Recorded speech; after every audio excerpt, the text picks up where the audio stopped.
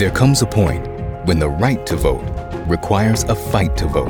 MSNBC Films presents Battleground Georgia, a story that explores the ugly history of voter suppression and how Georgia is leading the charge against it. Something has to change. The old South is being replaced by the new South.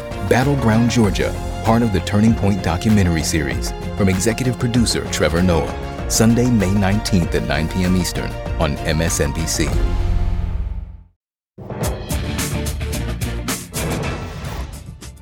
Tonight on the ReidOut. We will hold accountable anyone who is criminally responsible for attempting to interfere with the legitimate, lawful transfer of power from one administration to the next. Attorney General Merrick Garland, in a rare interview, tells NBC's Lester Holt what might happen next in the DOJ's investigation of the January 6th insurrection.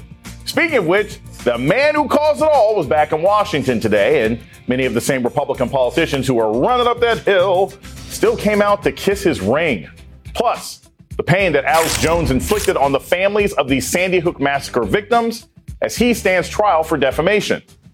And Dr. Anthony Fauci will be my guest on White House plans to get the monkeypox outbreak under control. Not a sentence I ever thought I would say. Good evening, everyone. I'm Jason Johnson in tonight for Joy Reid. We begin the ReidOut tonight with signs the Justice Department is widening its investigation into January 6th and the efforts to overturn the election. In an exclusive interview today with NBC's Lester Holt, Attorney General Merrick Garland said the department's investigation is moving at an unprecedented speed, and he refuses to rule out prosecuting the twice impeached former president for his actions. You said in no uncertain terms the other day that no one is above the law. Yeah. That said, the indictment of a former president, of perhaps candidate for president, would arguably tear the country apart. Is that your concern as you make your decision down the road here? Do you have to think about things like that? Look, we pursue justice without fear or favor. We intend to hold anyone who was criminally responsible for the events surrounding January 6th, for any attempt to interfere with the lawful transfer of power from one administration to another, accountable. That's what we do. We don't pay any attention to other issues with respect to that. Garland spoke with NBC News after new signs emerged that the DOJ is expanding its scope, looking beyond the attack on the Capitol and those involved in fake elector schemes. Although the Washington Post reports that on that front, that a grand jury sent subpoenas to 2 Arizona Republicans last month, asking for communications relating to any effort, plan, or attempt to serve as an elector for the former president. Meanwhile, NBC News confirmed that Mark Short, chief of staff for former Vice President Mike Pence, appeared before a federal grand jury last week. According to multiple reports, Greg Jacob, Pence's former legal counsel, has also testified. Short is the highest ranking former White House official known, that we know of, to have testified before the grand jury. He was with Pence at the Capitol during the insurrection and testified before the House Select Committee in January. Short confirmed his grand jury appearance in an interview with ABC News. I think that having the Capitol ransacked the way that it was, I think did present liability and danger. And I think the Secret Service did a phenomenal job that day. I think that the bigger risk, and despite the way perhaps it was characterized in the hearings last week, candidly, is that if the mob had gotten closer to the vice president, I do think there would have been a massacre in the Capitol that day. You think? Meanwhile, there are new developments tonight relating to the Secret Service and text messages from the day of the insurrection that have been erased. 2 Democratic House Committee chairs, Carolyn Maloney of Oversight and Benny Thompson of Homeland Security, called for the Inspector General of the Department of Homeland Security to recuse himself from the investigation into the erased text. In a letter to Inspector General Joseph Kafari, they note his, quote, failure to promptly notify Congress of crucial information in his investigation, adding that, quote, these omissions left Congress in the dark about key developments in this investigation and may have cost investigators precious time to capture relevant evidence. It's a lot.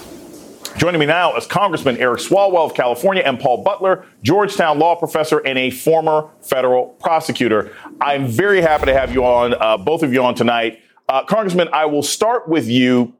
I always think this is important when we talk about Merrick Garland. He doesn't give a lot of interviews. As a member of Congress, as someone who is involved and concerned and was sort of a direct target of the insurrection, how comforted were you by Merrick Garland's interview? Did he say things that bolster your confidence in the DOJ? Do you now feel safer? What was your general response to his interview today? Very comforted. Good to see you in the chair, Jason, and hello, Paul. But first, let me just say that the concern has been, and perhaps this is why he did the interview, is that because Donald Trump was a former president, that he may be afforded, privileges that no other everyday suspect would receive. And what we want is for him to not be treated any better than any ordinary citizen, and to not be treated, of course, any worse. But the evidence is so overwhelming. It's a mountain of evidence now that the committee has put forward. All of the arrows point to Donald Trump inflaming, inciting, and then aiming that mob right at the Capitol to violently obstruct Congress from doing our job and to defraud every citizen who voted in the election from having their vote counted. And Congressman, I want to follow up because I always want to ask this of any members. It's been almost a year and a half since the attack. And I know, look, I don't care if I worked at Kinko's or the post office or a grocery store. If I had been attacked at my job by an angry mob, I would be terrified of that ever possibly happening again. When you talk to members of Congress, when you guys are on your group chats, when you're having discussions, are members of Congress feeling comfortable with this investigation as employees of the state? We understand the legal arguments, but when you go to work every day, when you talk to your colleagues, are people like, yeah, okay, we think Merrick Garland's got this handled. I would hate to ever see that day again. Is there that level of comfort amongst your colleagues? No, there's no comfort at all. In fact, for the first time ever last week, I had to use a weapons screening technology at a town hall because of the overwhelming amount of threats that have come to our office and my staff. And the threats parrot the language that Donald Trump and others use. I got out of my car yesterday with an aide, and a gentleman is a polite way of referring to this person, stormed at me and started screaming that the election was stolen and that I was a liar. I mean, the rhetoric that we're seeing from America's elected leaders, people running for office, people who are, colleagues of mine in this building just over my shoulder who are holding assault rifles and telling Joe Biden, I dare you to come and take this from me. People who are threatening to kill Speaker Pelosi. People who are making animated videos where they depict themselves killing Joe Biden. Candidates for the Senate who are saying they're going to go hunting, holding firearms for rhinos, Republicans in names only. This is inspiring the treason curious in America, where 1/3 now say they're ready to take up arms against their government. This is directly leading to that. And we saw that on January 6th. And that's why the work we have to do has to reflect that this is not looking back at an event that was in the past, but the plotters are at large, and the plotters through upcoming elections are seeking to be in charge.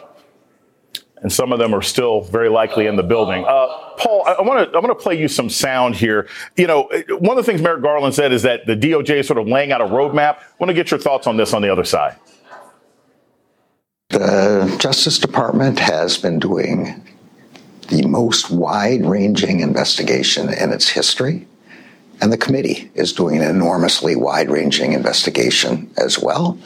It is inevitable that there will be things that they find before we have found them, and is inevitable that there will be things we find that they haven't found.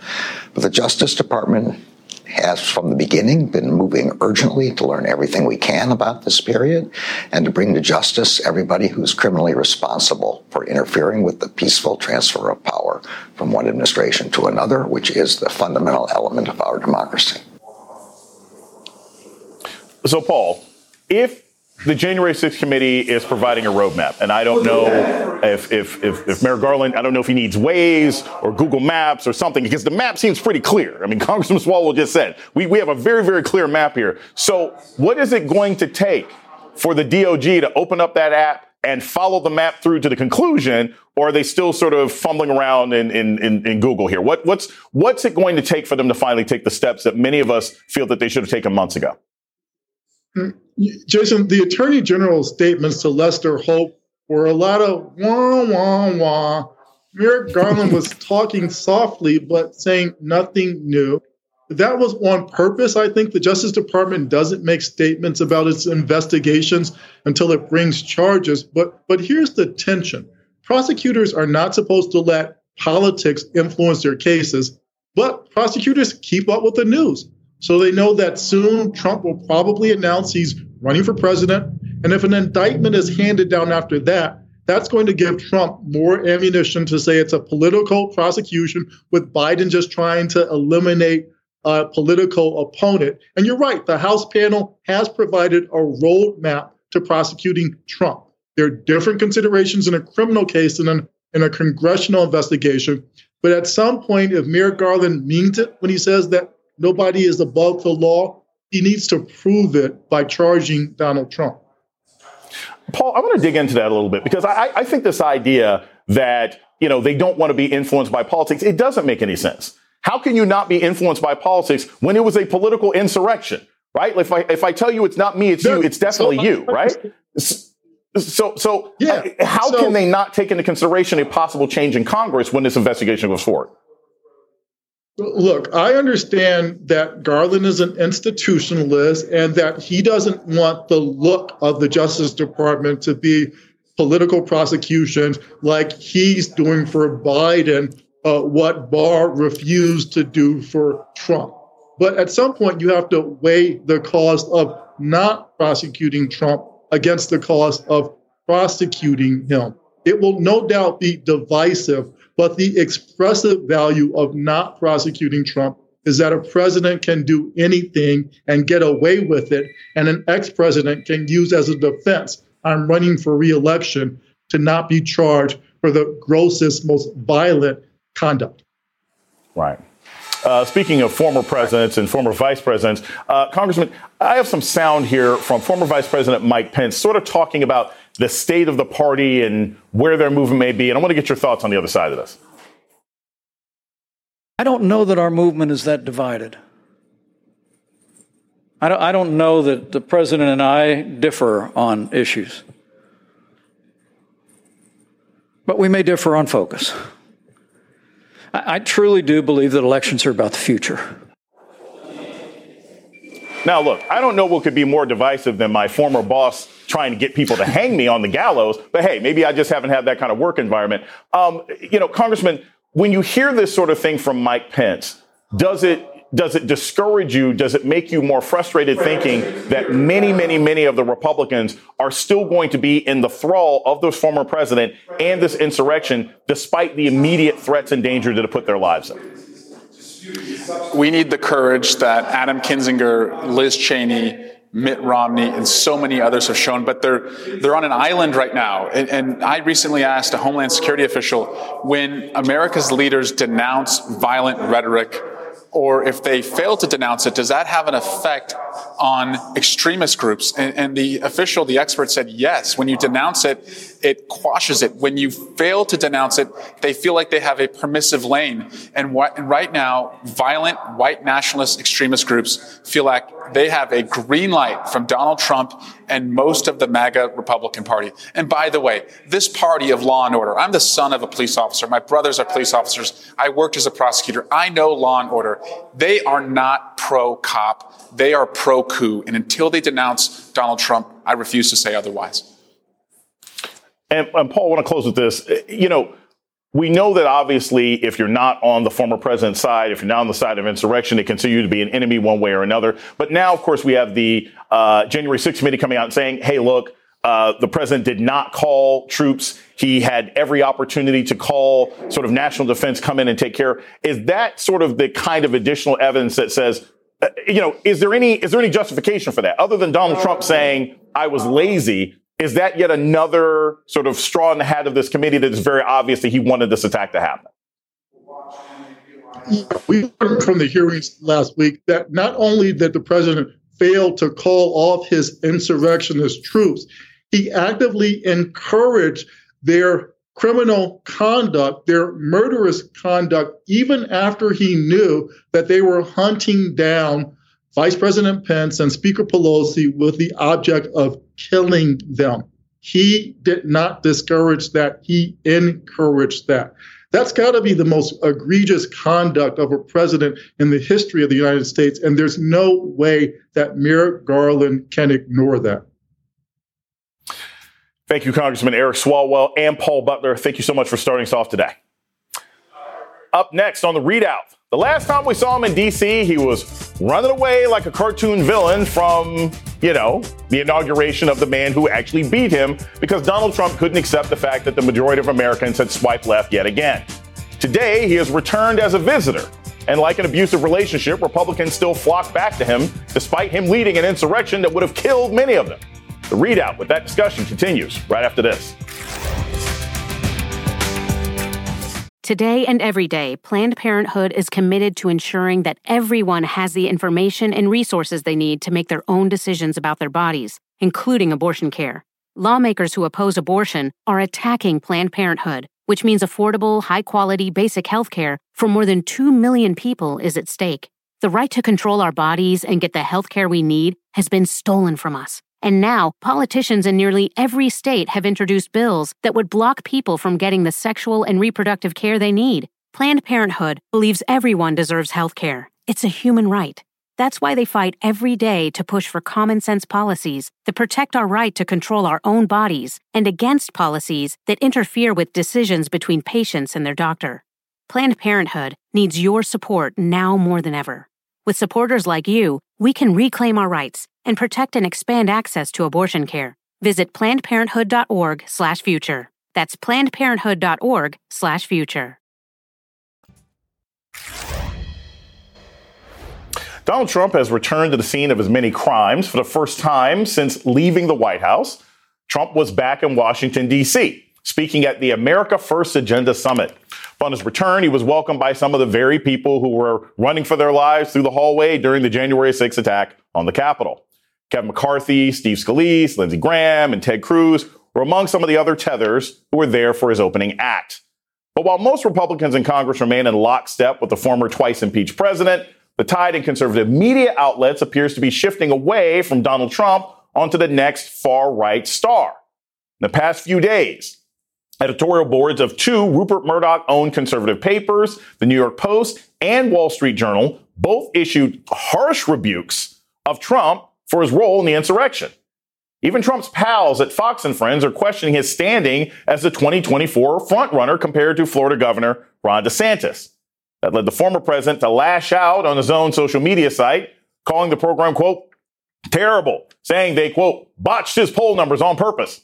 Joining me now, Charlie Sykes, editor-at-large of The Bulwark, and an MSNBC contributor, and Fernando Mondi, MSNBC political analyst and pollster. I am so excited to talk to both of you guys about this tonight because I think this is interesting, right? The idea that the right-wing media ecosphere might be moving off of Trump reminds me of that old Seinfeld episode where like George and Jerry were talking about trying to do the switch. This is not easy to do, right? This is not something you can pull off. So Charlie, is it possible that the Tuckers and the Sean Hannitys and everybody else in the world will actually make a move away from Trump? Or do you think this is just sort of nudging him to stay in order and keep along the lines of what they wanted in the past? Do you think this could be a real split? Well, I don't see it. I don't see it quite yet. You know, when you talk about the conservative media moving off Trump, it's mainly the print media.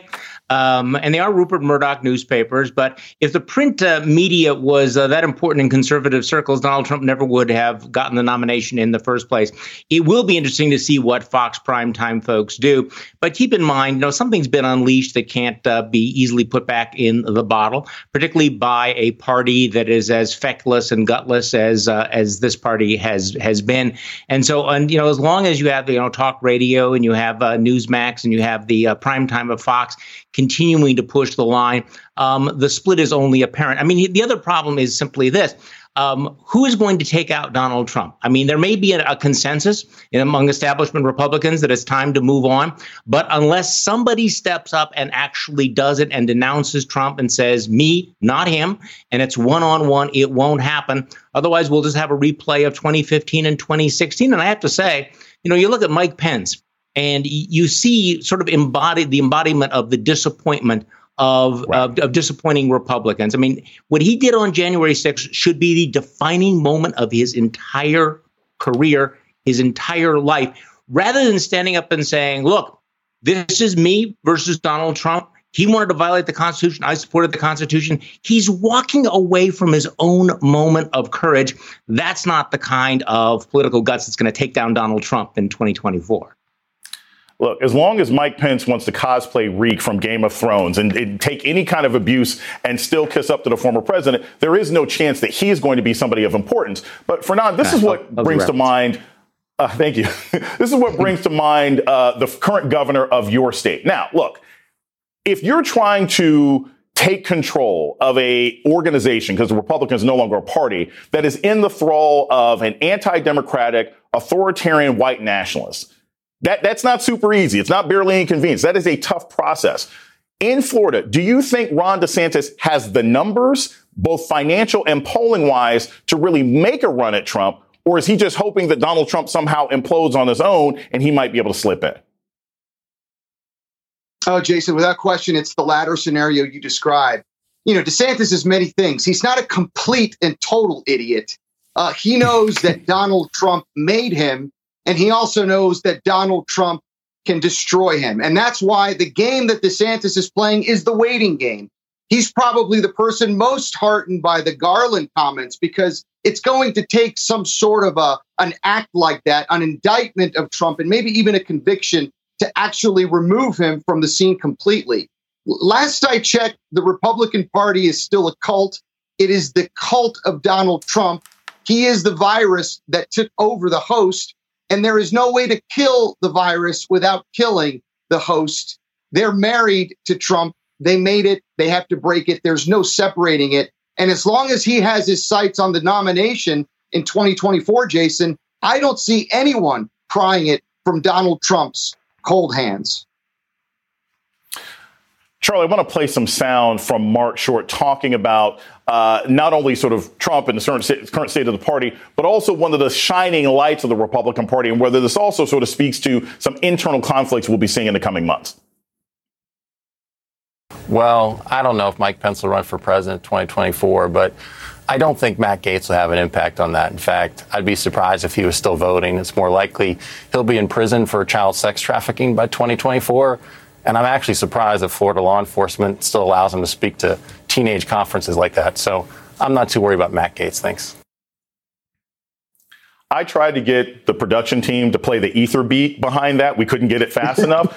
Look, it's really telling when you have this sort of Republican on Republican violence. I don't think that the party is no longer a cult. But, Charlie, what do you think it says that they're no longer sort of closing ranks around somebody like Matt Gaetz, who seemed basically like the Teflon Don for the last year and a half, despite multiple allegations of inappropriate and possibly illegal behavior?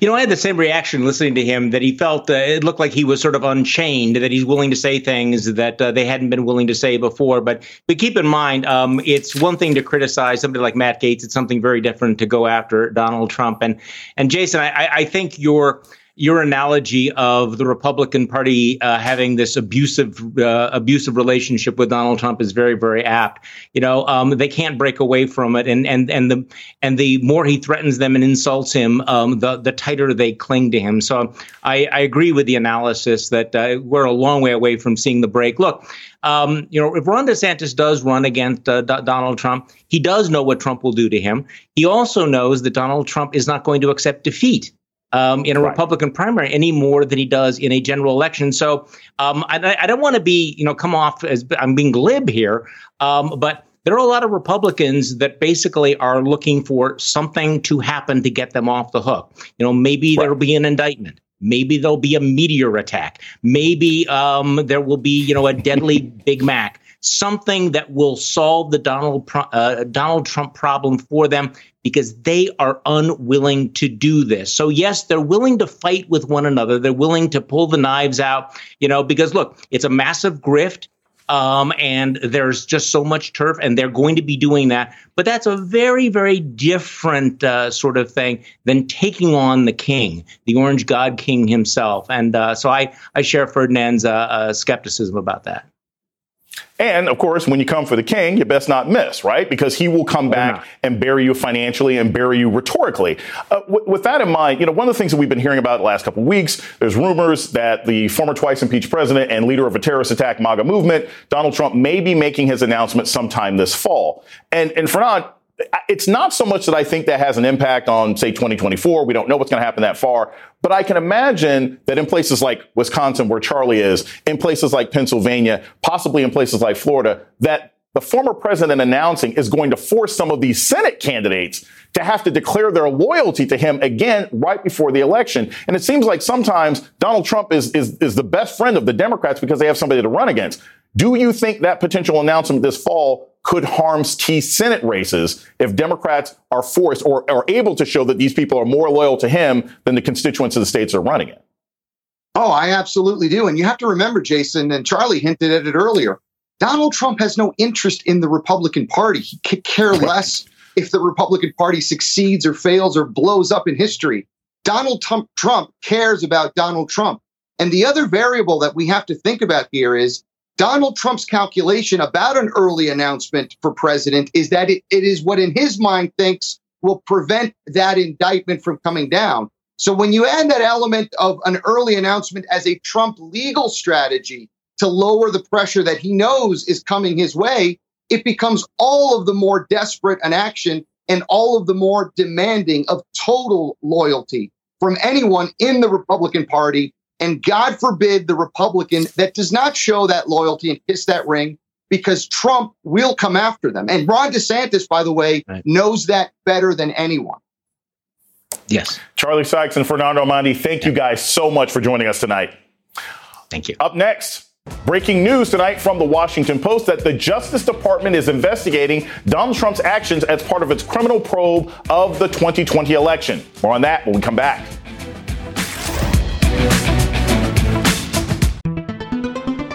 Hi, everyone. It's Katie Fang. Did you know my weekly show on MSNBC is now available as a podcast? With my decades of experience as a trial lawyer, you'll get an insider's perspective on all things legal. At a time when politics and the law are inextricably intertwined, my guests and I break down what's next and why it matters, both inside and outside the courtroom. Search for The Katie Fang Show wherever you're listening and follow. Stay up to date on the biggest issues of the day with the MSNBC Daily newsletter. Each morning, you'll get analysis by experts you trust, video highlights from your favorite shows. 2024 is now truly the most important election in the history of our country. Previews of our podcasts and documentaries, plus written perspectives from the newsmakers themselves, all sent directly to your inbox each morning. Get the best of MSNBC all in one place. Sign up for MSNBC Daily at msnbc.com. We're following breaking news tonight in the January 6th investigation. The Washington Post reports that the Justice Department is looking into the former president's actions as part of a criminal probe, according to 4 people familiar. According to the Post, quote, prosecutors who are questioning witnesses before a grand jury, including 2 top aides of Vice President Mike Pence, have asked in recent days about conversations with Trump, his lawyers, and others in his inner circle who sought to substitute Trump allies for certified electors. From some states, Joe Biden won, according to 2 people familiar with the matter. In addition, Justice Department investigators in April received phone records of key officials and aides in the Trump administration, including his former chief of staff, Mark Meadows. Paul Butler is back with me. Okay, so we had to call an audible here, Paul.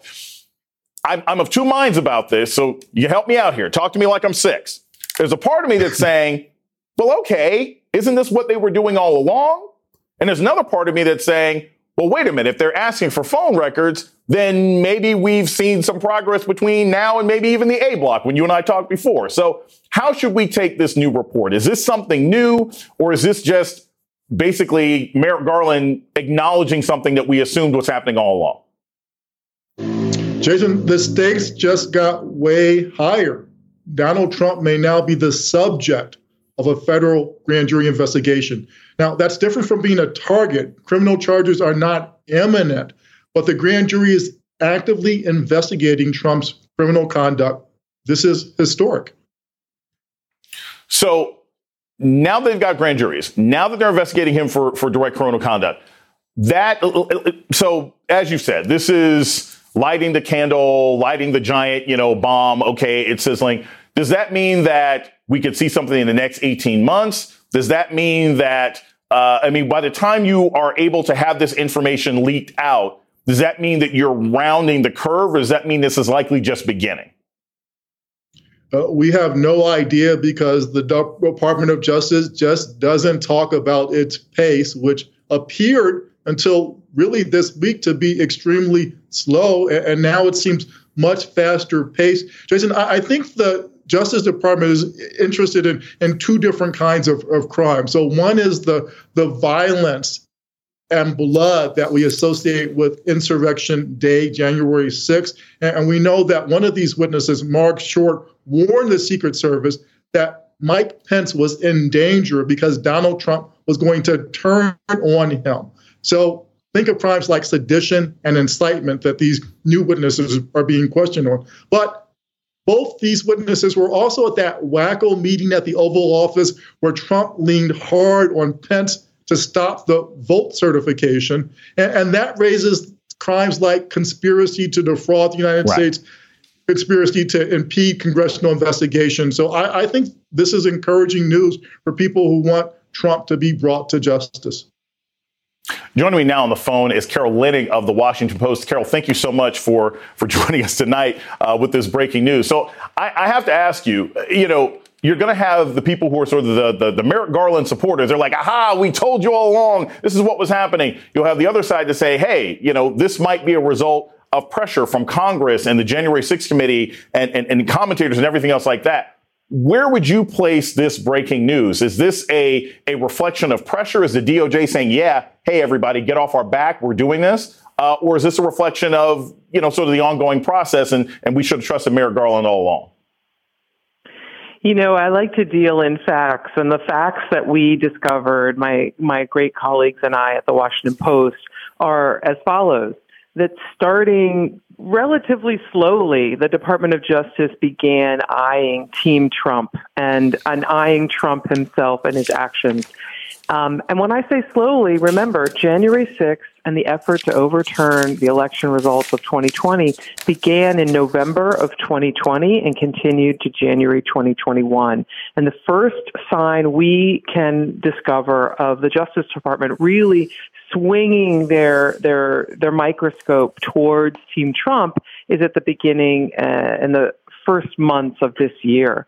What we also know, though, is the January 6th committee hearings definitely accelerated some things, but it wasn't the reason that the Justice Department began looking at Team Trump. They sought and obtained in late April phone records for many Trump White House officials, going all the way up to former Chief of Staff Mark Meadows.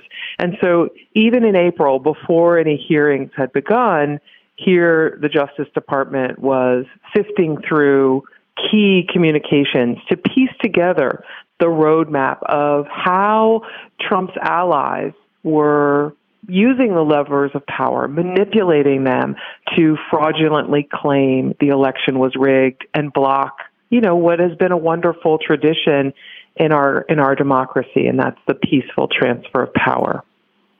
So, Carol, what we had been getting all along sort of publicly was that the DOJ was working their way up, right? They were going to start with Michael and get their way all the way up to Tony Soprano.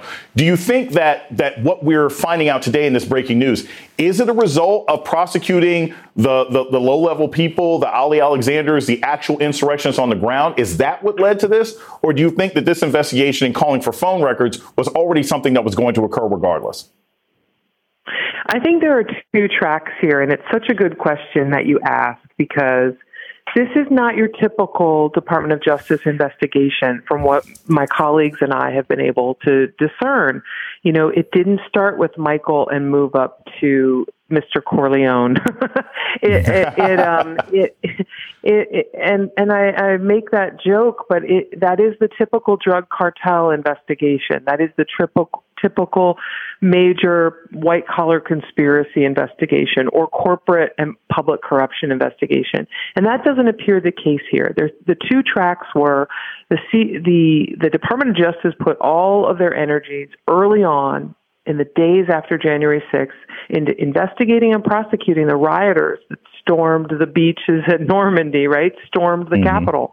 But it was only later that they began really looking at the conspiracy that many critics of the Department of Justice say they feel happened right in front of their face.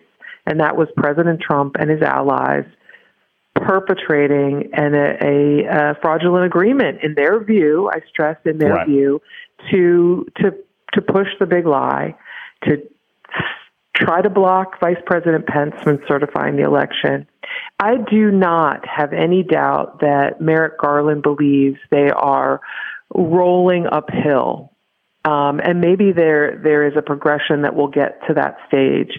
But right now, it's a much more broader net that is trying to gather everything about Team Trump and piece together what potential crimes may have occurred, including, the most serious one, seditious conspiracy to obstruct a government proceeding, and that is the certification of the election, the certification of the victory of Joe Biden.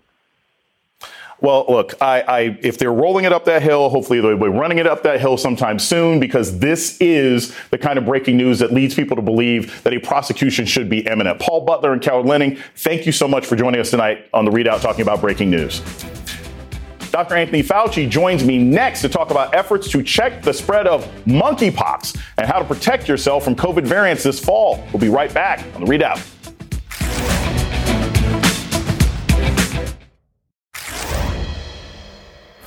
Monkeypox. That's right. Monkeypox continues to spread, with nearly 3,500 confirmed cases now reported in the United States alone. The Biden administration is weighing whether to declare the outbreak a public health emergency.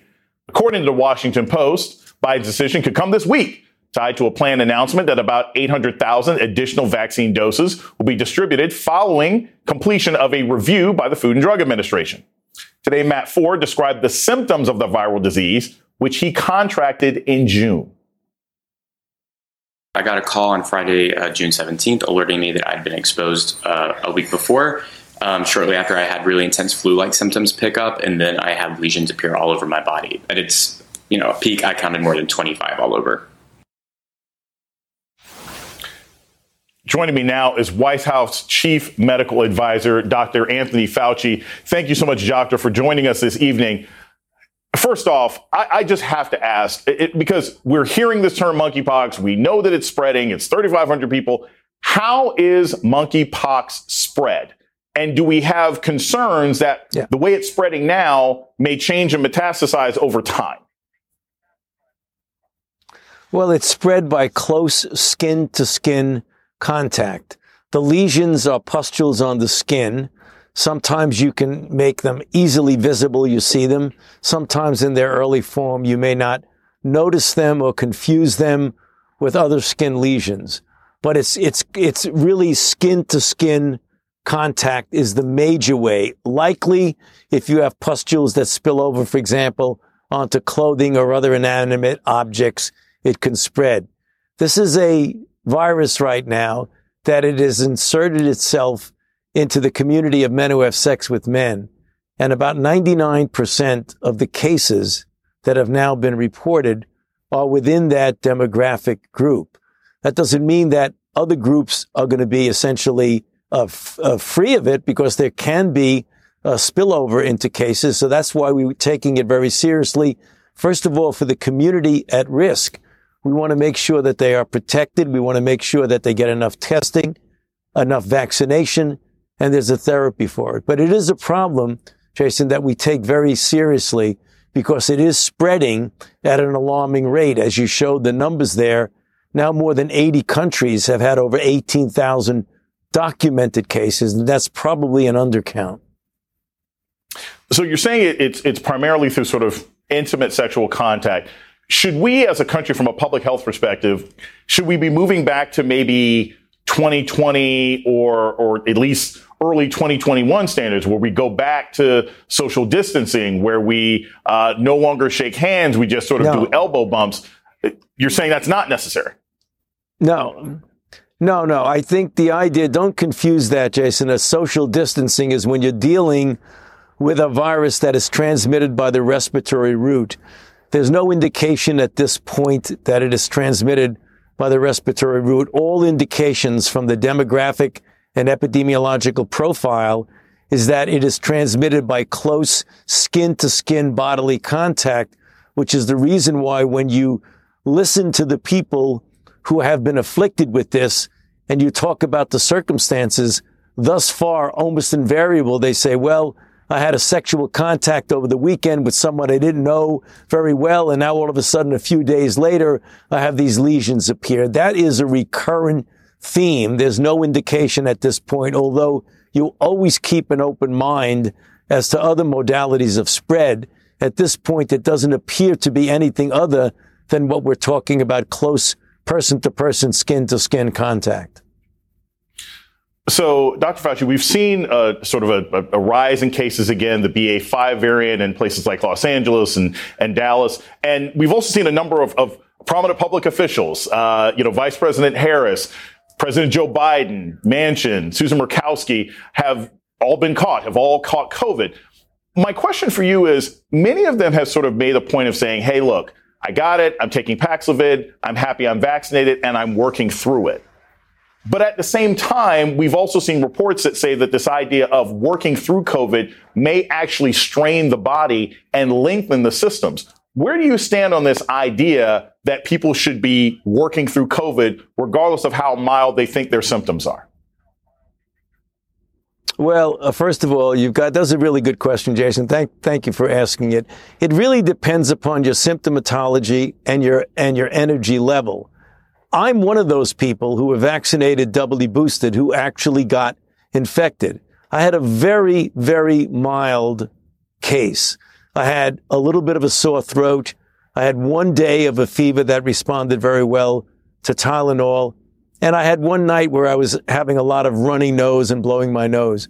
The next morning, I went on Paxlovid that night.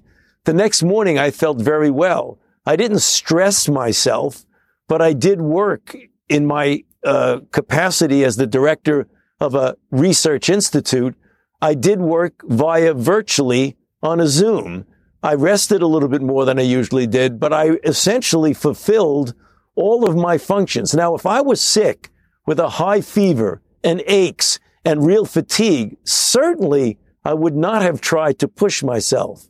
So what you're trying to say is don't push yourself, but do what you can do in a measured way, being prudent about it. That's what I was doing.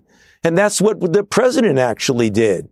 I mean, he performed many of the functions because each day he was feeling better and better, and he continued to improve. So there's nothing wrong with fulfilling your functions so long as you do it in a protected environment. Dr. Anthony Fauci, thank you so much for coming in and talking to us tonight. My pleasure. Thank you for having me. Celebrating the grand opening of the new Jackie Robinson Museum in New York City, dedicated to his groundbreaking work both on and off the field. We're back in a second to talk about that.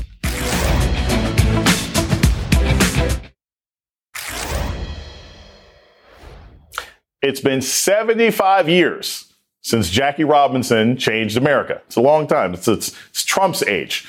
Breaking Major League Baseball's color barrier. Today, the Jackie Robinson Foundation opened a museum in his honor in New York City. While most of the world knew him for blazing a path for other black ball players, or maybe more recently you saw him depicted by Chadwick Boseman in movie 42, it was his work off the field that helped move the country forward. As a black man, I find it quite discouraging to look around and find how little has been done to lift minorities from the depths of poverty and despair. Before his death in 1972, Robinson helped shift public opinion. The museum will showcase Robinson's work to expand equality in advertising, broadcasting, and business. Jackie's son, David Robinson, not to be confused with the basketball player, told NBC's Harry Smith that his father was very aware of the position he was in. baseball was even, for my father, a social development tool. His success was as a social change agent. Today's museum opening is another major milestone in that legacy, and it could not have been done without his widow, Rachel Robinson, who turned 100 years old earlier this month. She was out on hand to cut the ribbon. And that's tonight's ReidOut. MSNBC is going to be live here all night. Today's news requires more facts. Palestinians and Israelis are blaming each other for the tragedy that has inflamed the region. More analysis. Most of the states with the worst rates of gun deaths are ones where Republicans control the state government. And more perspective. This is not just about women and pregnant people in Texas. This is about people across this country. The world's never been harder to understand. That's why it's never been more important to try. MSNBC. Understand more.